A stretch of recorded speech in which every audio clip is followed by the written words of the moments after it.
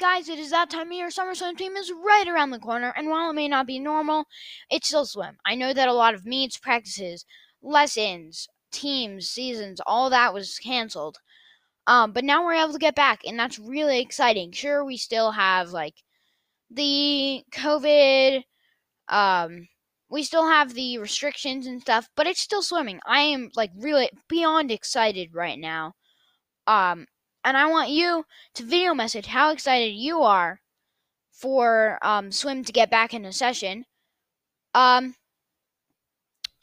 I will be looking through all of those.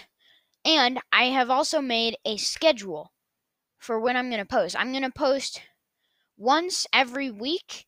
And if I miss a week, then I'm going to post 2 times the next week, etc.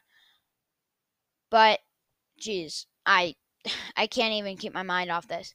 It's really exciting that we get to go back. So now let's dive into some tips. Alright, folks, it's time for tips. Our tip for the day is going to be technique versus strength. So technique is the aspect of swim of controlling your body movements. And it makes it harder to swim, I will admit that. And strength is very easy. Strength is just kind of the opposite. It's just like rocketing yourself through the water. And it makes you go really fast. Listen to me. What you have to do is a good way to learn is just to use strength like in your meets and even maybe at the rec center. Use strength everywhere except for practice. In practice, focus on technique.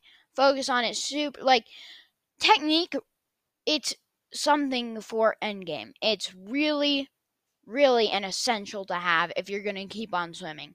Just don't only use strength or only use technique. Try to get both in because it's going to help you. It's going to help you so much later on. Think of the future. You're going to be so good.